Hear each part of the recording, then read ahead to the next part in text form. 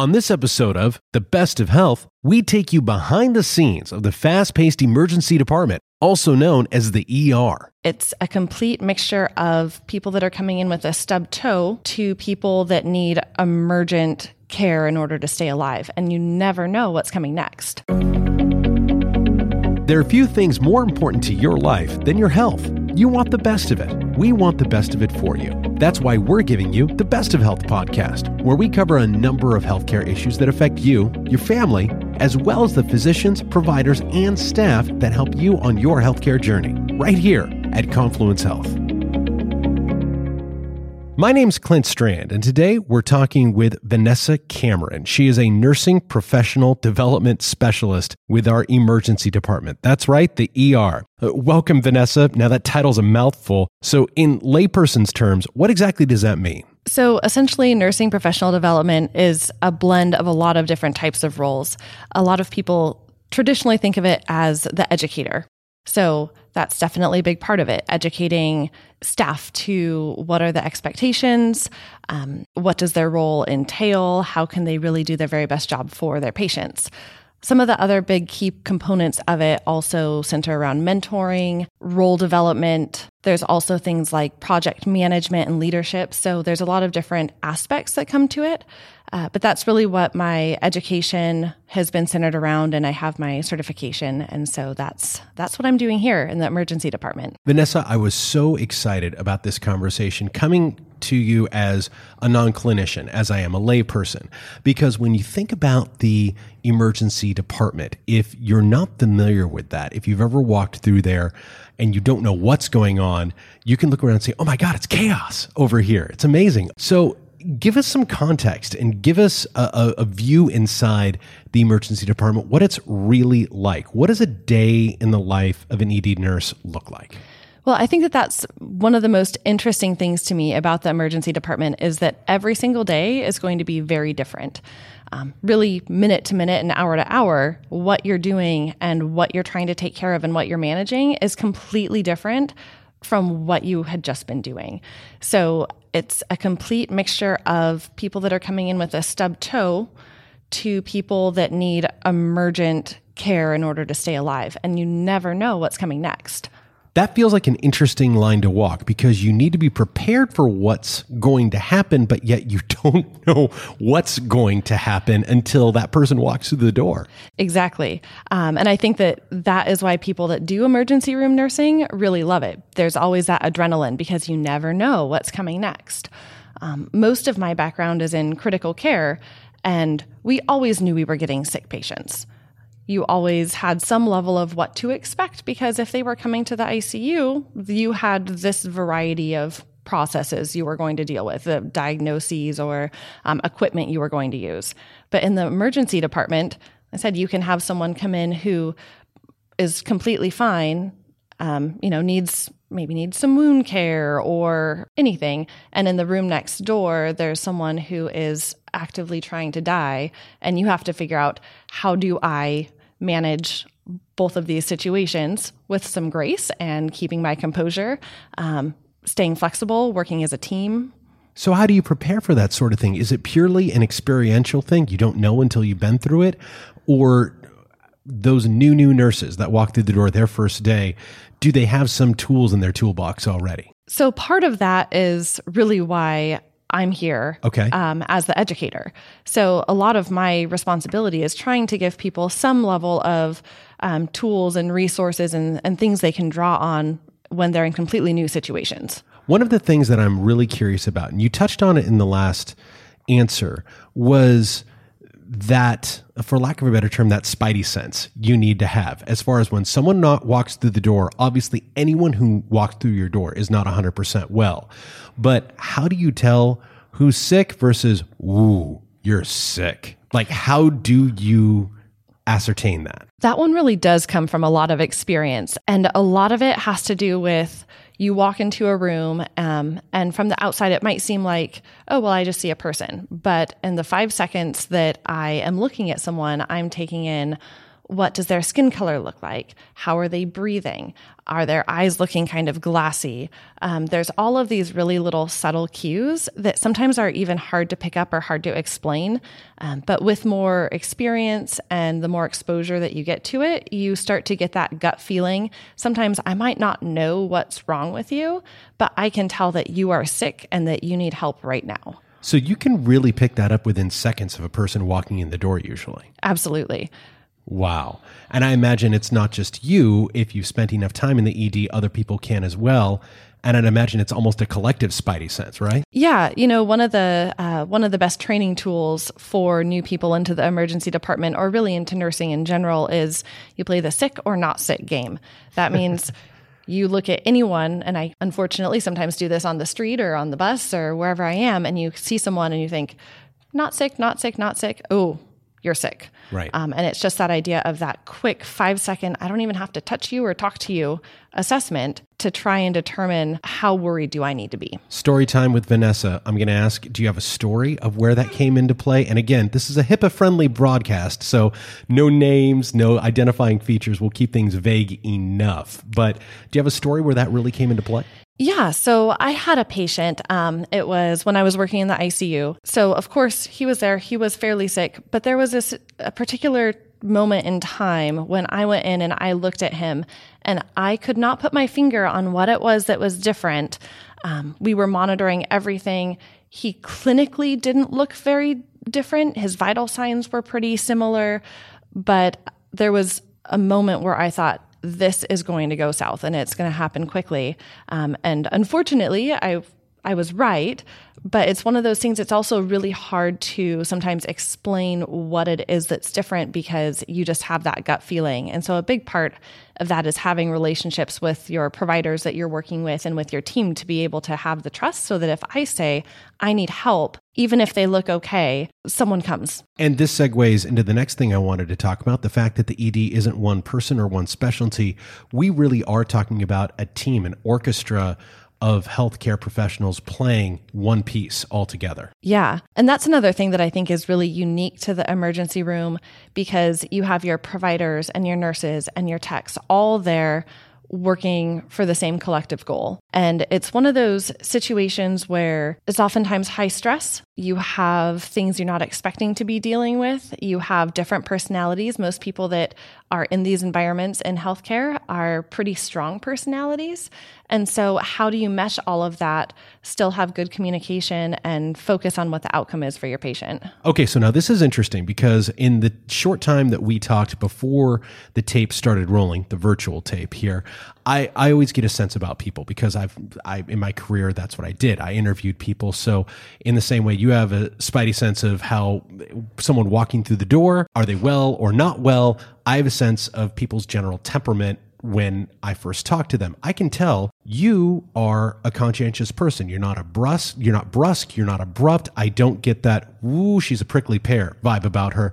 But yet you're saying that please and thank yous probably aren't the currency of choice in the ED. Did that take some getting used to? Maybe it did in the very beginning.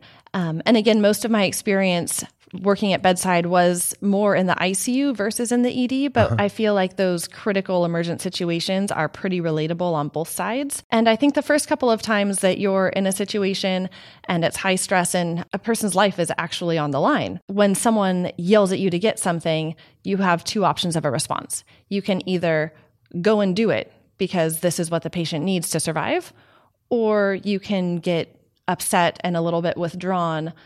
And oftentimes in that situation, someone with more experience is going to be stepping in for you. But really, when you think about it, if you're in that situation in the first place, it's not about you. It's about that patient. Exactly. And everybody should be focused on that in the emergency department. So let's talk about care here, because just like everyone's health situation is different as they walk in the door, I know we all strive to give the same type of care to everyone, but we're all human. Does that happen all the time? So unfortunately, it's almost impossible to provide the exact same level of care and attention to every single person. And there's a lot of factors that come into that.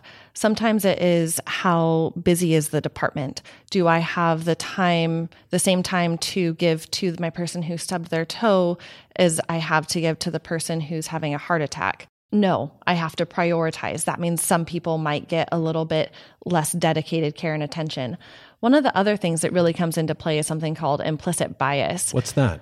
So implicit bias is our unconscious bias towards someone for whatever reason. There's common themes in healthcare. Some of them include things like chronic usage of the healthcare system, recent usage of the healthcare system, people that have a lot of comorbidities or chronic diseases, as well as psychiatric and mental health issues. Those are things that we don't consciously have a bias about, but oftentimes knowing those bits and pieces about somebody, we start to interject and create our own story for them. And so that shifts how we look at what their symptoms are, what their problems are, because we're adding to their story based on these unconscious biases that we have. So how do you yourself course correct when you find yourself maybe shading towards that? You know, what I always recommend to people is if you are working with someone and you know that you either have a particular bias against a disease process or someone who fits certain characteristics, or if it's one of these common unconscious biases, I always recommend that people just take that extra couple of seconds before they make any clinical decisions and make sure to the best of their ability that they're trying to avoid those. Do those conversations happen caregiver to caregiver within the ED as it's happening sometimes? I think that we have a really good team and people are willing to step up and talk about concerns that they're having. And we have a lot of people that are very aware of some of their own personal biases that they have. And so I think that knowing that is the first step to being able to try and provide that same level of care to everybody. We're talking about a team of caregivers that you all give amazing, exceptional care to members of our community when they most need it every single day. But something that I was curious about was the question, who cares for the caregivers, right? So what's something that every single care provider, including yourself, that work in the ED, what do they need? So oftentimes it's needing some camaraderie and some support. People that are in healthcare, and specifically these sorts of areas in healthcare, some of the most challenging areas are the emergency department, critical care environments, and labor and delivery areas, just because they are situations with a lot of stress where you have wonderful success stories and you also have horrific tragedies. And so it's finding a way to try and cope with that with people that understand what you're going through. There's not a great way to describe to someone who hasn't seen someone pass away in the middle of a tragedy. There's not a way that you can always convey that to someone who hasn't been there in the moment with it. And so being able to be surrounded by people that even just understand you and understand what you've seen. I almost asked you how you deal with that, how a person deals with that who works in the ED, but it almost feels like that's an unfair question because we're all different and we all deal with that in different ways, right? Yeah, I would say that there are probably some commonalities, though. I think that anytime that if you spend a lot of time around nurses or providers, especially in those kind of high risk areas, you will find some interesting senses of humor, because humor is a wonderful way to try and relieve stress from a situation. It's not a lack of sensitivity, it's a coping mechanism. Absolutely. So this touches on another thing that I wanted to address, and it's one of the big reasons why I would be so utterly worthless in the emergency department if I were a clinician. And thank goodness I'm not. But you and your team deal with personal stories every day that would absolutely wrench most people's hearts. And you are deciding on that care.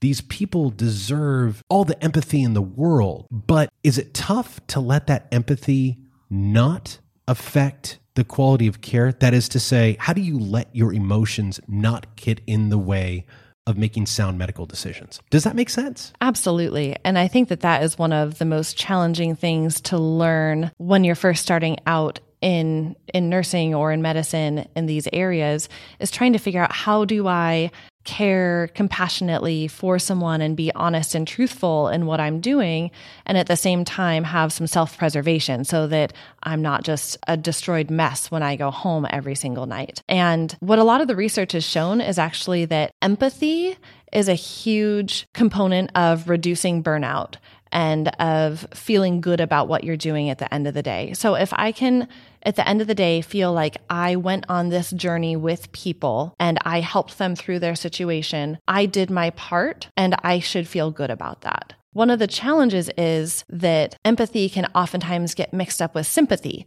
which is I feel so horrible for what you're going through. And that unfortunately can actually make burnout and moral distress for nurses and for healthcare providers worse, because sympathy is usually about how this is affecting me. Empathy is about how can I help you through this situation? And so it's a different approach to how you look at them.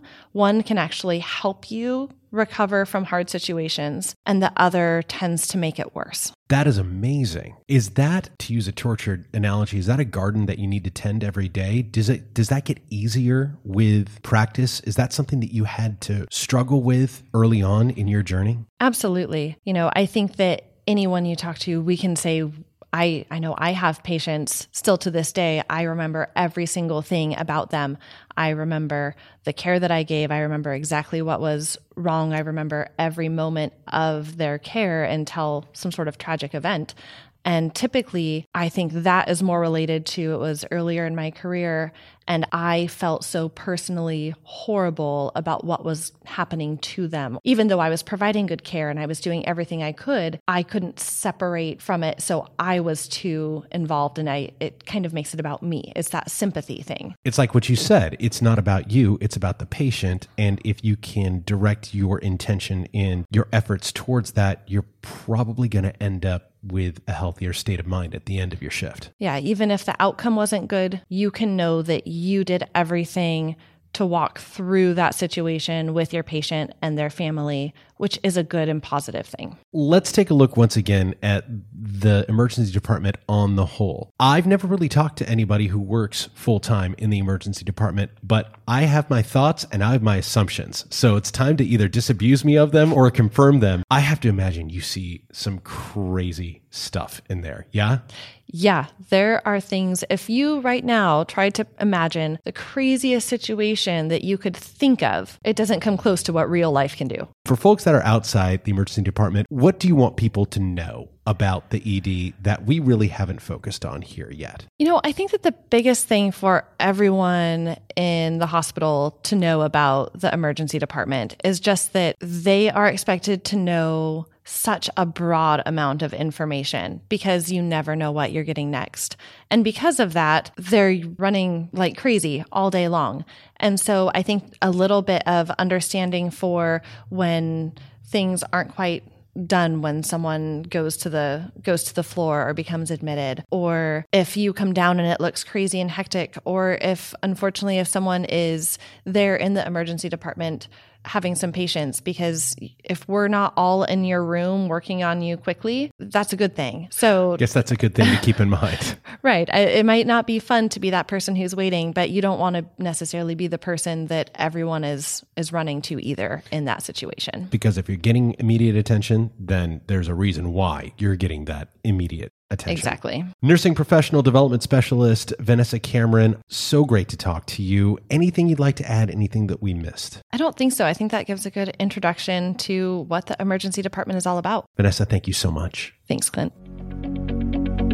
Well, this conversation is over, but more is on the way. So like us, subscribe, and visit us at confluencehealth.org. I'm Clint Strand for Confluence Health, wishing you the best of health.